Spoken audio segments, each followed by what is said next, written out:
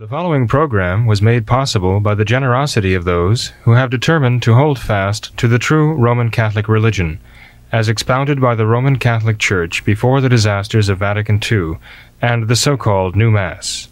Hello and welcome to What Catholics Believe. I'm your host, Thomas Nagley, and with me tonight is Father William Jenkins from the Society of St. Pius V, and pastor of Immaculate Conception Church in Norwood, Ohio. Hello, Father. How are you? Hello, Tom. Nice to see you there. You too, Father. Thanks for being here tonight. Well, as usual, thank you. Father, I'd like to begin the program with an email that we received some time ago. It is a request for you to comment upon this Hearing Voices movement. And a bit of background, this viewer says that it's a worldwide phenomenon that started in the 1980s with a psychiatrist named Marius Romé. He decided to depart from the standard practice, which utilized psychotropic medication as its cornerstone, and that viewed the voices as misfirings in the brain as evidence of brain disorder and as hallucinations with no meanings in the person's life. She goes on here, gives a few more details. He says that his conception of voice hearing was from a psychodynamic perspective, a perspective that holds that the voices have meaning based on traumatic past life experiences and have resulted in disassociation of parts of ourselves from our integrated personality, parts of ourselves that need to be reconnected. This viewer, Father, says that this movement has grown, it has become international. There's an annual World Hearing Voices Congress.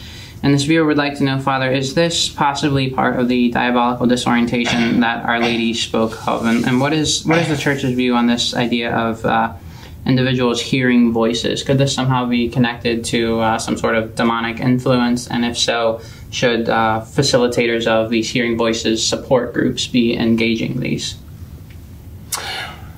Well, Tom, there are a number of aspects of this. First of all, if the question is, could it be demonic? Yes, it certainly could be demonic. In psychology, I think they relate that to schizophrenia, hearing voices that are inside one's head, but I guess one thinks that they are coming from outside, right? In the sense that they're not one's own thoughts. If one hears voices that one thinks are his own mind talking to him, I mean, we talk to ourselves a lot anyway, every day. But I gather that the idea, as I say, disassociated, applies here when one hears these voices as though they were some other entity speaking within our brains, within our minds anyway, with voices that do not come through our ears. Sometimes they're called auditory hallucinations, right? And they've always been considered to be pathological, some pathology involved in them psychologically. Now we have to remember, though, that there is such a thing as a locution, and this is when those who are saintly souls hear the voice of God speaking to them. It's a very different matter. There's nothing pathological about that. The priests have just been reading the account of the young Samuel, who became the last great judge of Israel. And he did hear the voice of God speaking to him, calling to him one night.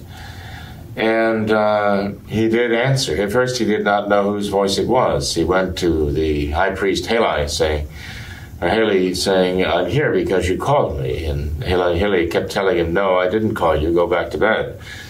Until Heli realized what was happening and told young Samuel, when he hears the voice, if he hears the voice again calling him and awakening him in the middle of the night, he should say, thy servant is here, Lord, I listen. I'm listening, or whatever. I hear what you say. And then God spoke to Samuel a prophecy, which Heli the next morning demanded that Samuel tell him. Now this was a case of God himself speaking within the mind of young Samuel what it is he wanted him to hear. In the New Testament, we have the very famous example of St. Joan of Arc, who again heard the voice of God and heard the voice of various saints speaking to her and directing her as to what God's will was for her. So our minds are such, Tom, that we have the power of imagination. And through the power of imagination, we can, and even through the power of what the philosophers call the common sense, which ties all of our sight and our hearing and our feeling and all that together, that it is possible for another entity that is naturally superior to us to actually influence the imagination and impress sounds and sights on our minds. But this can be done also by not only God, that is angels and his saints. It can be done also by fallen angels. So it can be demonic. And this is exactly why St. Paul says we must test spirits. We must not take everything as though it were from God. In fact, the church's understanding, when it comes down to private revelations to individuals who see and hear things that are preternatural or supernatural, the church's first step is to say no, is to question them and to actually assume that they are not from heaven, but to require that they be proven to be from God. That is the case with every private revelation in the history of the church. The church's default position on that is to presume that they are not accurate. They are not false. They are not true, because they can come from demonic influence, and they can also come from some pathological condition of the mind and the body, the metabolism, right? So the church, following St. Paul's admonition, prove every spirit, right? Do not assume that they are from God. Do not assume that every thought you have is good because it's your thought, right? This is part of the problem that teenagers have, I think. Until they gain wisdom and mature, they think just because they have a thought, it must be good. But that is the result of immaturity. We've learned that not all of our thoughts are good just because they're ours. The church has this understanding right from the start, that just because someone has or claims to have some kind of unusual experience of mind, hearing voices, seeing sights, whatever it might be, some word of prophecy or whatever, that it must be from God, or it must be wisdom speaking there, because the church knows that the devil apes God.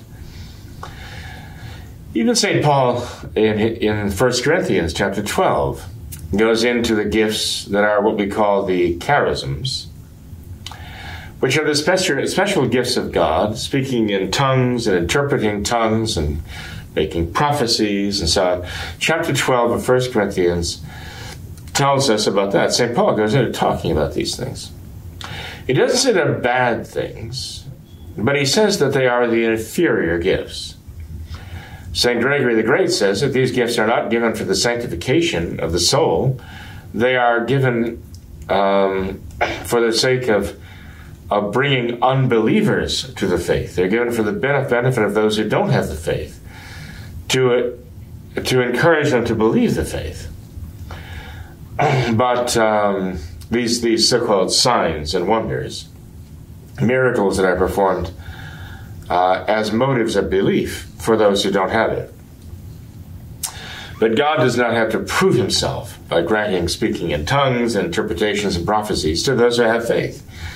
As St. Thomas said, that unless he was able to put his fingers into the holes in the hands of our Lord and his hand into our Lord's Son, he would not believe. And our Lord later said to him, "Blessed are those who have not seen but have believed."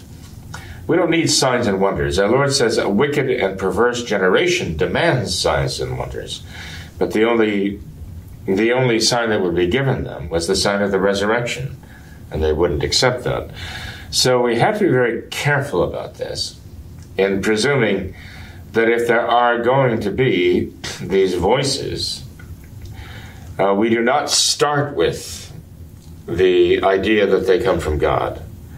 That has to be established and proven not only to us personally, it would have to be proven to the magisterium of the church. Nowadays, of course, we cannot. That has been seized and is now in the control of the modernists, in the sense that they've seized the positions or the offices of the church by stealth and moral and spiritual violence. So again, we cannot listen to them. We know what voice is coming from them and through them right now. It is not the voice of Christ. So our position, nonetheless, as Catholics, still remains the same, that until these things can be verified as coming from God, they're either coming from the individual who has a pathological condition, or they're coming from Satan, or one of his henchmen, right? And these are the two possibilities that we look at. Now, how would we distinguish between the two? Right? Well, this, I gather that there is some indication here that there is some thought some of these voices might come from Satan, right? And that would be actually rather obvious if they are suggesting things that are immoral or contrary to faith. If they are saying things that are immoral, contrary to faith, blasphemous, they would be satanic. They would be under satanic influence. And either directly or indirectly. But if somebody is having, if some thoughts are coming to mind suggesting suicide and things like that, things that are immoral, one can identify the origin of those thoughts. They are from the serpent. They're from Old Scratch. They're from Beelzebub. They're from Lucifer. They're from all the powers of hell are suggesting these evil things. And possibly in collusion with the person's weakness and desire to escape the hardships of life or whatever else, these voices, these satanic voices, can even suggest to a person, it is virtuous to you to want to end your life because then you can be with God, right? Or whatever. But what they're really doing, these voices from Satan, are really saying, we know your motivation is not love for God, but weakness and love for yourself, to want to escape the hardships of life, which is not a worthy motive, of course. And the devil is basically saying, end your life and cast yourself into my arms, I'm waiting for you. As though you were to say to the devil, take me, I'm yours. One must resist those voices absolutely, and the most important way to resist them is to refuse to allow oneself to even consider them, to immediately reject them, very vehemently, very forcefully, very decisively, and say, I will not even listen to you, I will not listen to this. Mm-hmm. And as far as a pathological condition, to get more to this point now, it sounds to me, Ron, that the person is saying, this Rome person, is that how you spell it? I believe R-O-M-M-E. R-O-M-M-E, okay. Well, if this Rome guy, whatever he was, the psychiatrist, suggests that these voices are sounding in people's heads because of a pathological condition resulting from past traumatic experiences, and the voices are symptomatic of that, and the voices, therefore, dealing with those voices in a certain way without psychotropic drugs, right? Without drugs, right. Just kind of psychologically, interiorly dealing with them somehow. I gather you're saying there are like support groups all over the place. There's a network of people who talk about their voices with each other. Right. And kind of consult each other about their voices and what they're hearing and so on. And there's a facilitator of these groups, and she gives a few examples of the strategies that they teach in these groups for those who are involved in this Hearing Voices movement. And one of the strategies that they teach here is to help people take back power, and it involves encouraging them to speak to their voices and to set boundaries with them in a compassionate or at least assertive rather than aggressive manner. And another technique involves the facilitator speaking directly with the voice rather than speaking with the person who hears the voice. The facilitator speaking with the voice. Directly speaking with the voice rather than the person hearing the voice. Yes. How does the facilitator speak to the voice if the facilitator doesn't hear the voice? Is the facilitator trying to get into the head of the person and to hear the voice? Or is the person going into a trance and letting the voice talk? This is extremely dangerous. This is spiritually dangerous and potentially suicidal. Okay, this is actually kind of an invitation to invoking something truly demonic. You know, the whole idea of channeling, you know, it is demonic. It's channeling some spirit through a person to let it take over, basically saying, take possession of me, right, physically, and speak through me. And it sounds like it's awfully close to that kind of thing. Any of this the church would absolutely condemn, saying it is approaching the level of just out and out Satanism by any other name. Father, what would the church recommend, though? What if, say, there's someone who works in this field and they are dealing with a patient who has this problem of hearing voices or schizophrenia, whatever it may be? How can someone in this medical field work with a patient like that? I am not one who treats people with schizophrenia. Certainly not who treats with drugs. So right. I've known people who claim to hear these voices. Of course, I can't hear them, and you can't hear them, but they hear them. And I dare say that one who doesn't have the condition might not be able to really know what the other person is actually hearing in their heads. I have certain suspicions, but they're only suspicions of my own, that somehow in the course of the years, the individual has been sort of working with their imagination in such a way that their imaginations are kind of running wild and suggesting things. I mean, we know there's such a thing as diabolical obsession. Not diabolical oppression, that's something else. Not diabolical possession, that's something else.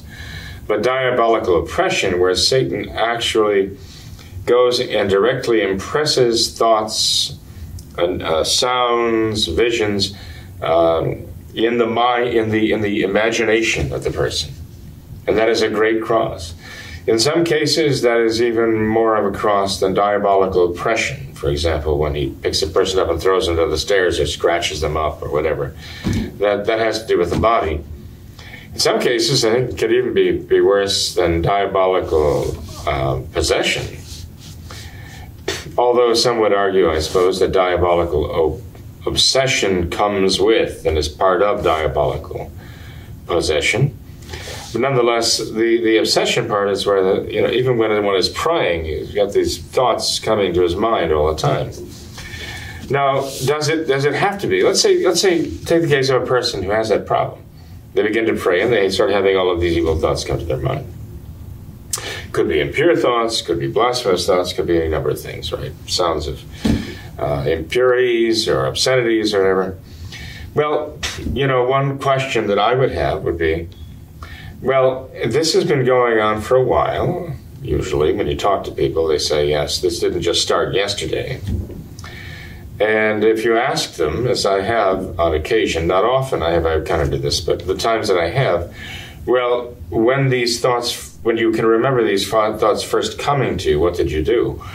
Oh, I was horrified, of course. It invaded my imagination and hit with such force that that's all I could think about was, oh my goodness, what have you thought? What are you doing? You're praying and you're thinking these evil things. How evil you must be.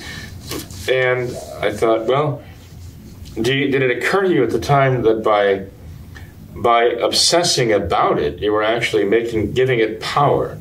You were driving it deeper into your imagination.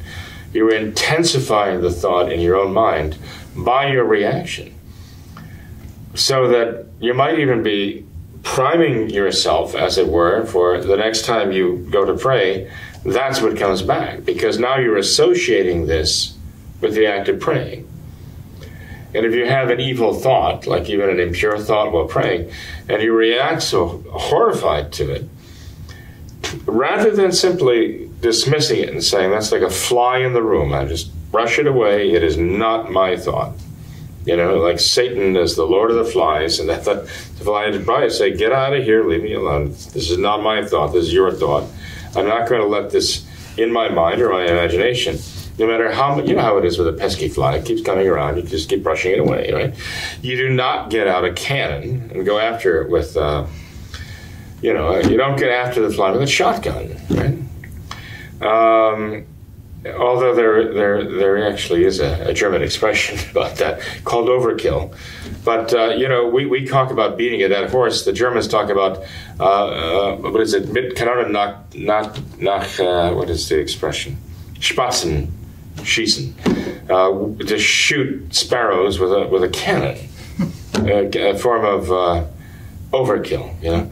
But if one does that, when these ideas come into the mind, they react in such a way that it really is overkill. Mm-hmm. They're just intensifying that thought and more or less forging that association between what they're doing, like praying, for example, most importantly, and these evil thoughts. And they can be setting themselves up for that. So what Satan does, he introduces one temptation and they turn it into a million temptations. Because instead of just simply brushing it away, saying no. All Satan wants is their attention. And as long as it just comes into their imagination, it hasn't gotten into their intellect, it hasn't gotten into their will. It's not a matter of intellectual truth, it's not a matter of willing truth, of goodness and love. It's only on the level of the imagination. He wants to get through the imagination to the intellect and the will.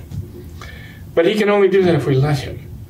And we let him do that when we willingly give our attention to the evil thought that he's inserted in our imaginations, rather than just brushing them away and saying no.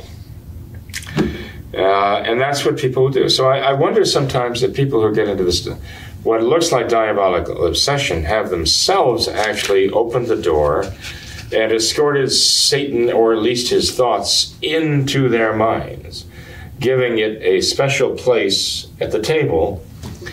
And of course, that guest never leaves, you know. But there is, nonetheless, beyond that, I mean, even without that, there is a diabolical obsession where Satan just keeps hammering and hammering and hammering away. And of course, the solution is simply to keep brushing away, because he has no more power over us than we're willing to give him. But sometimes out of fatigue, we might give in or just give up because it takes a lot of energy, you know, to keep. You have even like a 10-ton elephant pressing against you, and it's kind of hard to keep resisting that, and some people just plain give up. But if he keeps on doing that, then what you have to do, if he's not coming after you like the fly in the room, if he's coming after you like the elephant in the room, then you have to enlist St. Michael the Archangel.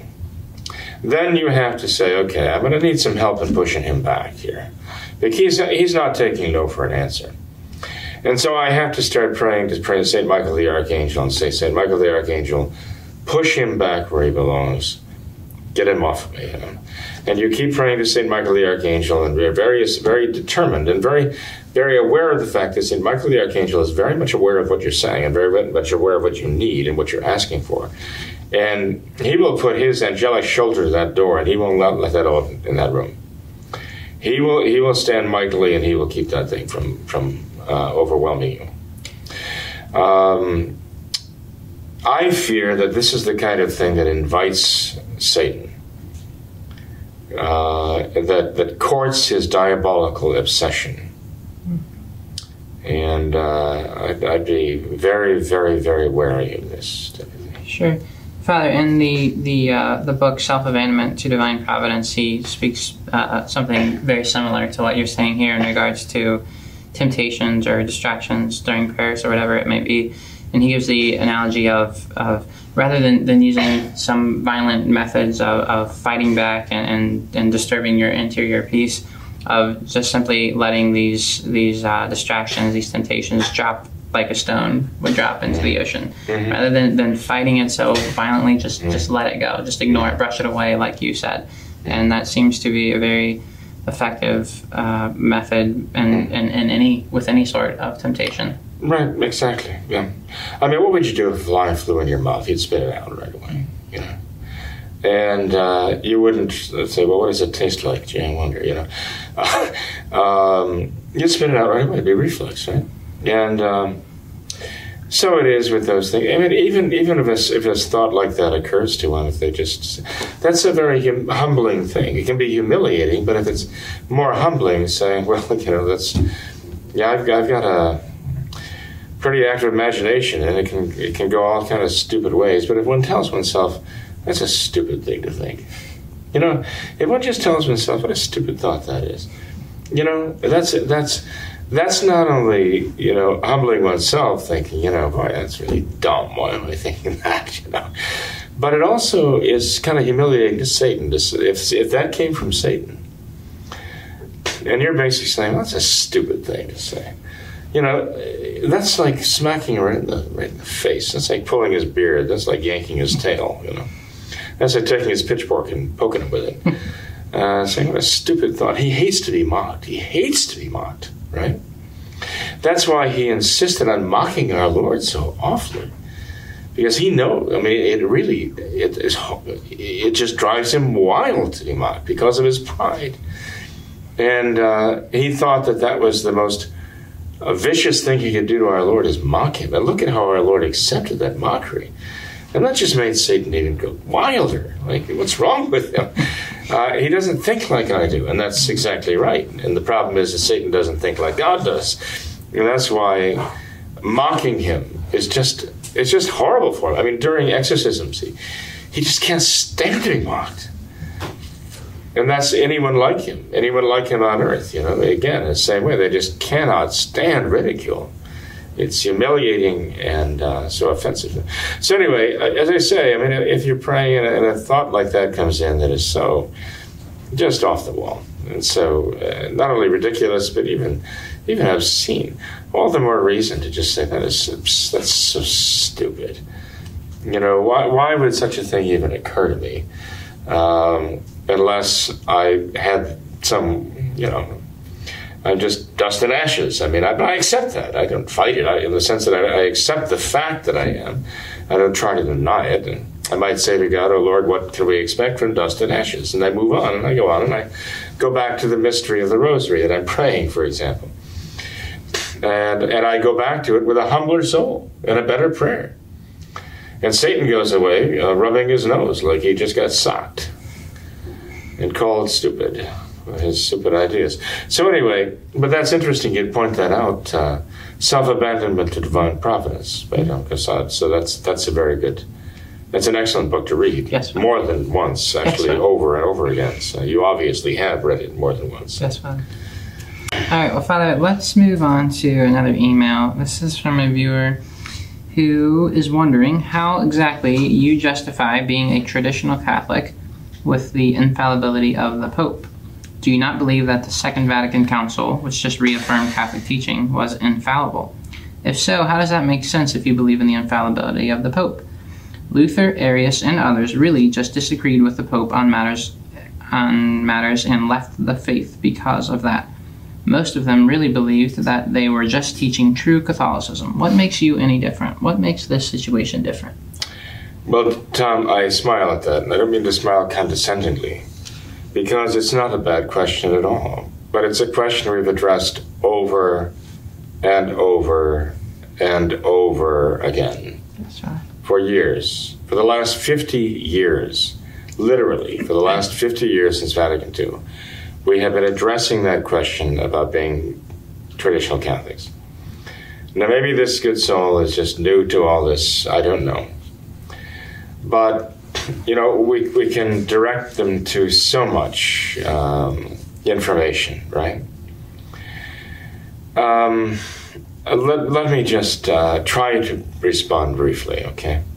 And again, you know, I might sound a bit condescending. I don't mean to be, because it is really a very important question. You know, it's just that so much has already been said about it.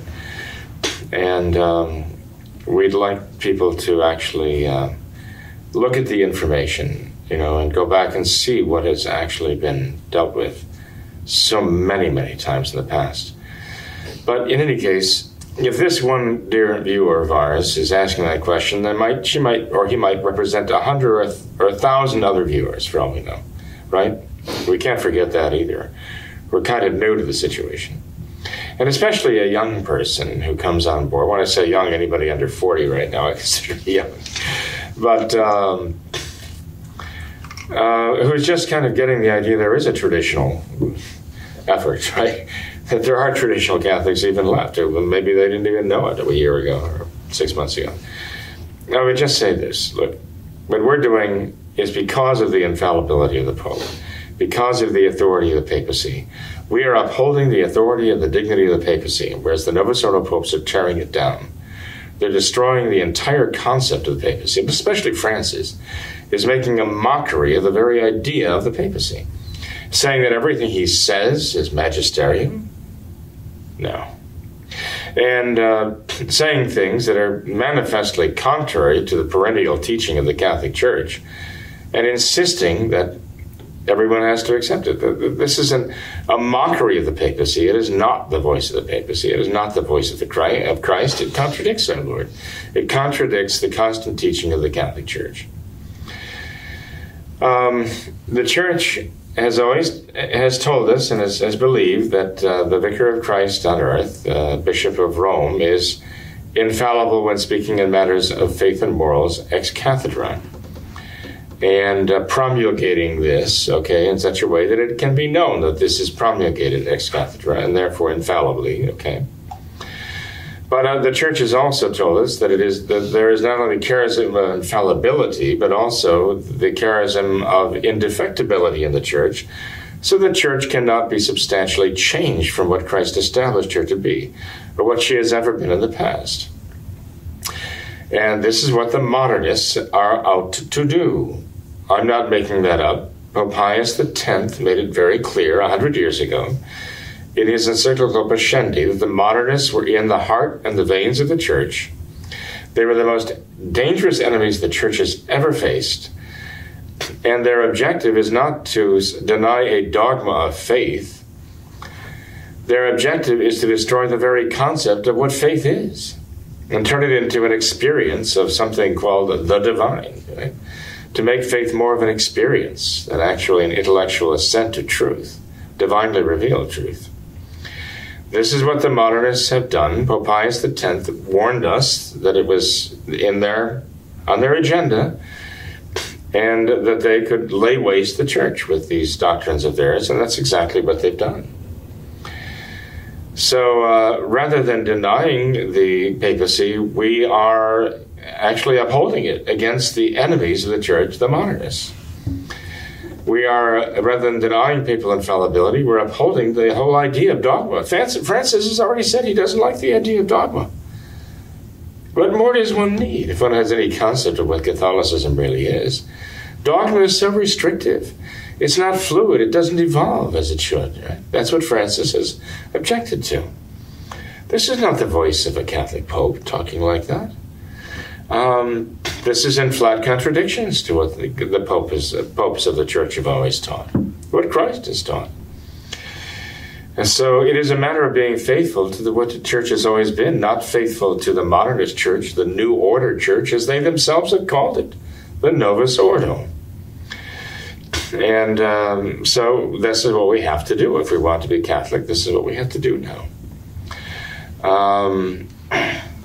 What is the problem here is that people really don't understand the Church's infallibility about the papacy. They don't understand the Church's teaching of the papacy and what it is. They don't understand the office and its charisms of infallibility and the authority of magisterium. They don't understand that.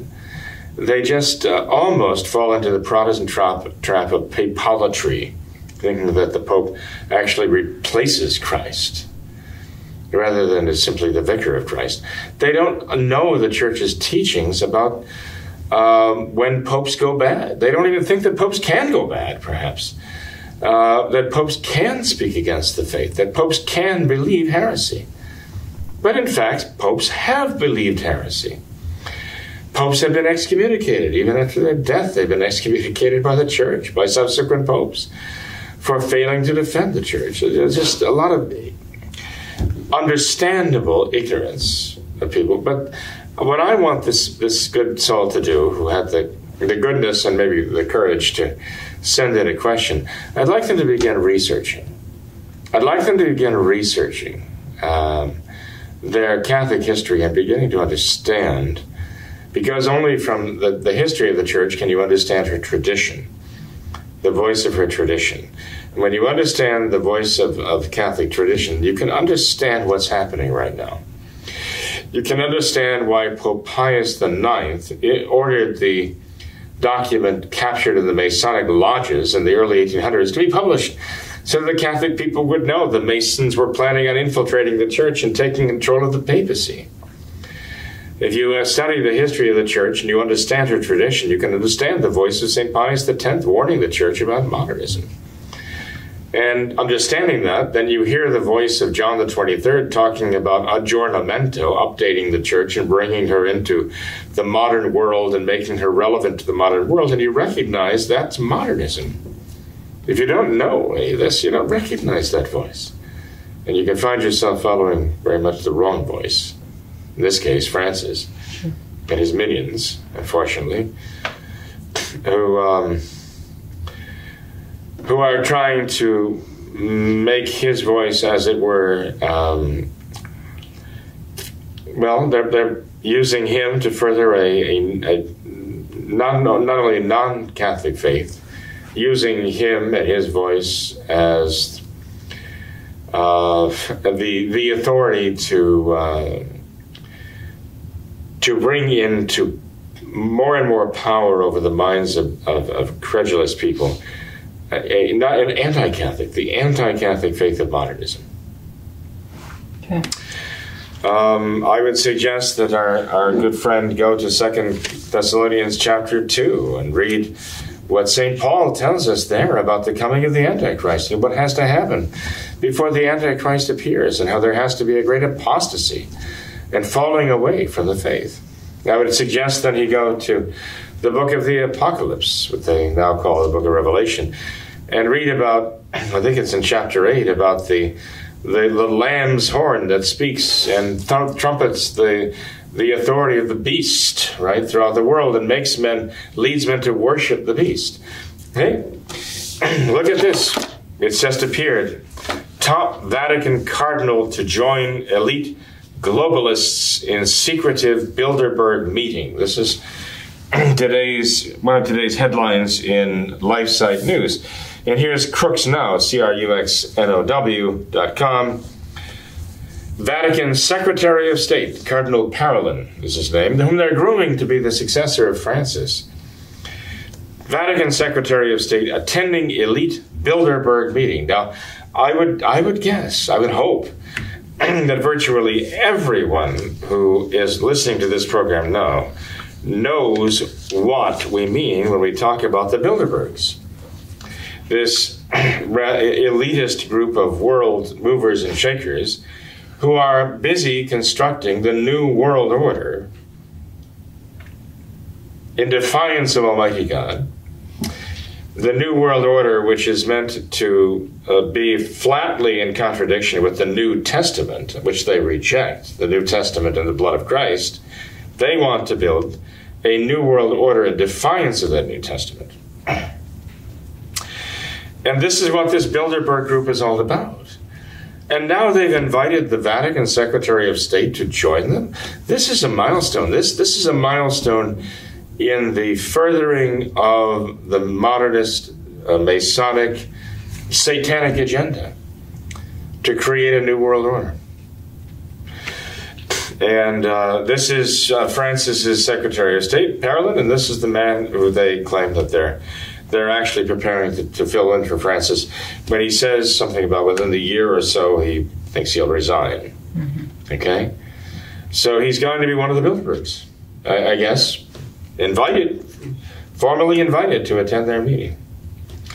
And evidently not only listen, but to take, I would assume, active part and even As a matter of fact, I'd have to go through the list of those who attend the Bilderberg meeting. I wonder if there is any actively serving president or prime minister of any nation on the face of the earth that actually takes part in any of those meetings. I don't know that there are. There are former presidents and prime ministers, I'm sure, who are involved in these meetings. I don't know if there's any active reigning president or prime minister. This would be very interesting if this is the first active, let's say, Secretary of State of an actual serving government, because the Vatican City state is an actual nation unto itself. But the Secretary of State of the Church being invited to the Bilderberg meeting after what Francis has said, all of his collusion with all the enemies of the Church, even now colluding with China, communist China. And Francis is head of some archbishop who's head of the social doctrine of the Church and so on, saying that China is the most perfect example of one who follows the social doctrine of the Catholic Church with its abortion policy and all the rest. This is absolutely ludicrous. It would be hysterically funny if it weren't so horrible, if it weren't so demonic. Talk about a diabolical illusion or diabolical delusion. And a diabolical delusion can only come because of a diabolical deception. And that's what's coming from the Vatican right now. And this Cardinal Parolin is a big part of that. So, I mean, our writer here, I'm assuming, is moved by very good will, and is asking these questions honestly, not just to challenge. But even if he's writing just to challenge, and he really doesn't really want an answer, I would still suggest that he begin to look into some things. He begin to research more deeply, because he knows just enough not to know the answer to these questions. But if he doesn't have to depend on me to give him the answers. He can find those answers if he's willing to do the research. All right. Father, a question about Francis, surprisingly. Oh dear. How do you understand Father Jenkins when he says that the papacy of Francis is doubtful, and yet he says not to ignore what he says or does? In one episode, Father says that wouldn't be right. Since he is the Pope of the modernist Novus Ordo, but not the Roman Catholic religion, why does Father seem to give him the benefit of the doubts at times? Don't ignore what he says. Mm-hmm. If he's interpreting what I'm saying is listen and follow what he says, he missed the point. Is this the same writer? No, Father. Oh, okay. No, I'm saying don't ignore what he says, because, I mean, you listen to Francis, you're hearing the voice of modernist number one, El Capitan. You're listening to the voice of the leader of the modernists, who's basically sort of like the lead starling in the group. It's, they're all going to follow in this great swarm. So Francis's voice is very indicative in terms of where the modernists are going with us now, where the leftists, where the progressives, where the Masons and all the rest of them, the Marxists and so on, are leading us now. So listening to Francis's voice is very important in the sense of understanding what the new party line is, as it were.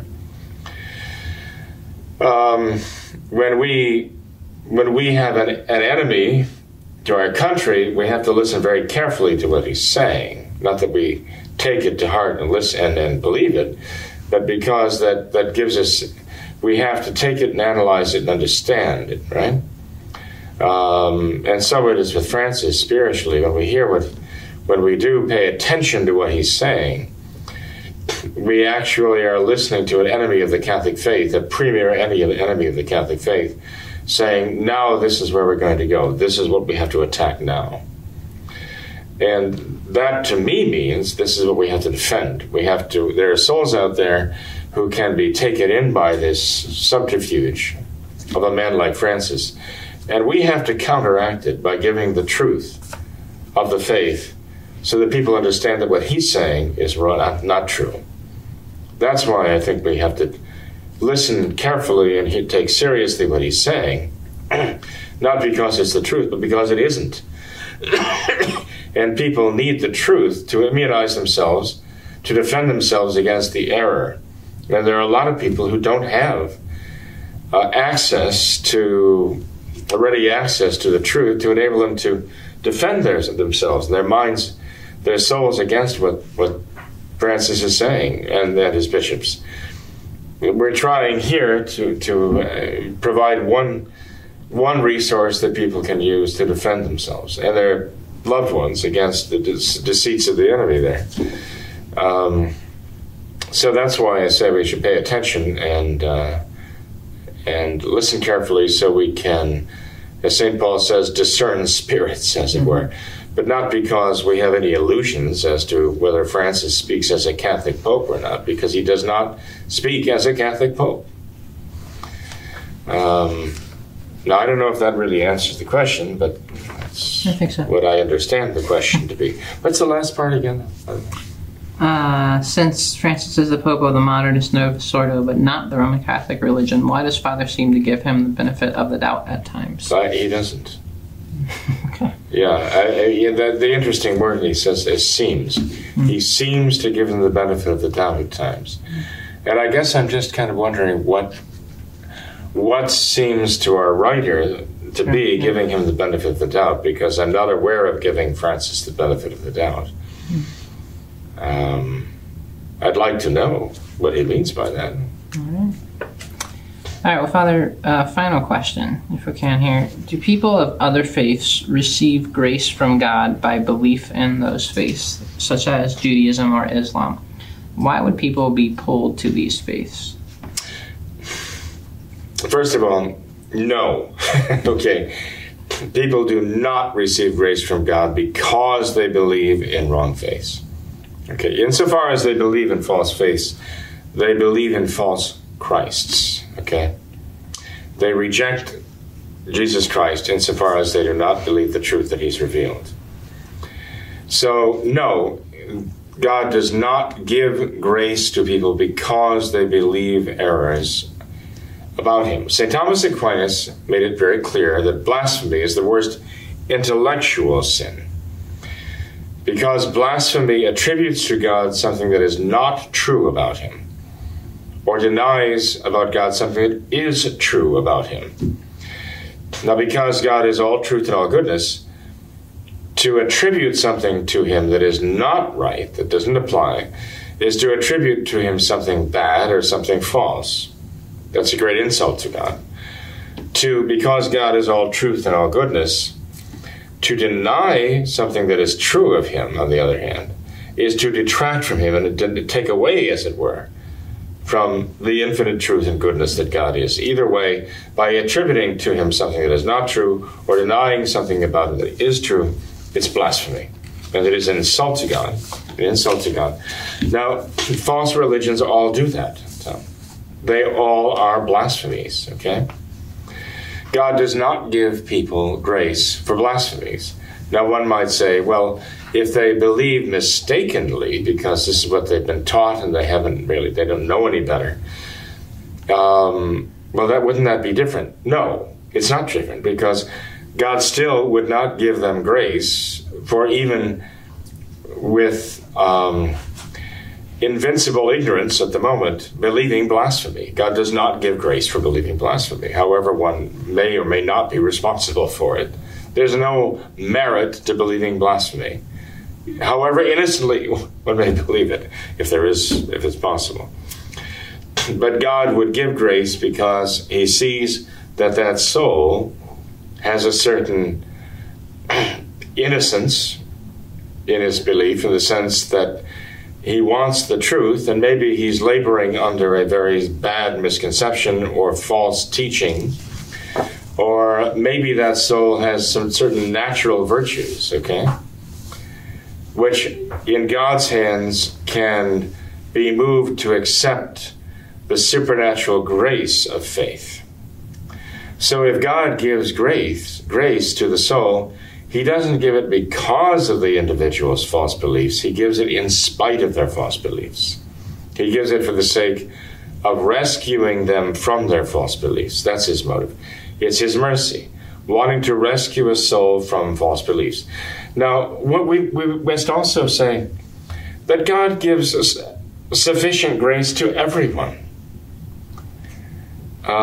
He gives sufficient grace to the communist to recognize the error of his ways. He gives sufficient grace to the Marxist, the socialist. I mean, they're all basically the same formula. He gives sufficient grace to those who believe falsehoods and blasphemies about him.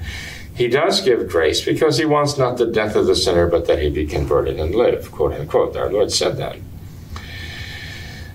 But, apparently the vast majority of them simply refuse to cooperate with the grace that God gives them. So, but God can give sufficient grace, but also efficacious grace to certain souls who are, let's say, more receptive to him, either because they have a certain natural humility or something, which doesn't put up the obstacles that other souls do. And, all souls put up obstacles to God's grace, but there are some that resist mightily with great pride. So others might have not more of a natural aptitude. There's no such thing as a natural aptitude for grace. Others might have not more of a natural openness to grace, but only the fact that they have within themselves naturally original sin and all the vices that come from original sin and all the fomes peccati. But also, for whatever reason, that they have put up less resistance to the grace of God. And purely passively, that would render them more receptive, or grace more receptible to them, okay? I hope I'm not using misleading language here, but I'm just saying that God can accomplish with them, with one soul, what he might not accomplish with another.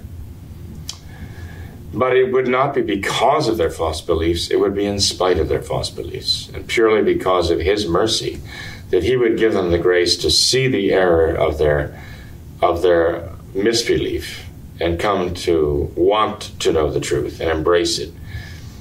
The problem is, again, the obstacles are there. People who are being led by God to the truth and out of the darkness of error start thinking, gee, what are the consequences of my believing? What are the consequences of my believing the traditional Catholic faith? The Blessed Sacrament, the Mass, and so on. The consequence of all these things would be, not eating meat on Friday and having to go to family gatherings, right? We got a bar mitzvah coming up, right? Or whatever, right? They're going to be serving, not pork, I suppose. I'm going to have to be kind of standing out, and going to be ostracized by my friends. If I'm a Muslim, might even be chased down the street with my father firing a handgun trying to kill me, as happened to Mark Gabriel, right? That is not his Muslim name, but a convert who relates in his books about his conversion, and running down the street with his father chased him with a handgun, shooting him, running down the street trying to kill him. There's a certain price to pay for accepting faith, real faith. One has to overcome all those obstacles, but those who are willing to cooperate with the grace of God, they can find their way, but it's God, by the power of the Holy Ghost, leading them. They're not just kind of stumbling in the dark and discover truth opening up before them. God has to lead them out of the darkness they're in. Darkness does not produce light. God has to send the light into the darkness. Sounds good. Father, thank you for being here tonight. Appreciate your time. Oh, you're welcome, Tom. Thank you. Thank you also for your time and effort, and I appreciate your new look. The hot summer months are here, so it's time to, drop the fur. It's an easy, quick way to lose a couple pounds too. Well, no harm in that. I wish I could follow that example, but it doesn't help me. Yeah. I'll have to resort to other methods. Yes, Father. Yes, Father. Thank you, Father. Appreciate it. God bless you, Tim. Yep. And all of our listeners, too. Sure. Thanks to all of our viewers for watching this episode of What Catholics Believe. Until next time, we ask that you all remember the words of Our Lady at Fatima, to consecrate yourselves and your families to the Immaculate Heart of Mary, and to pray and do penance. Thank you, and God bless you.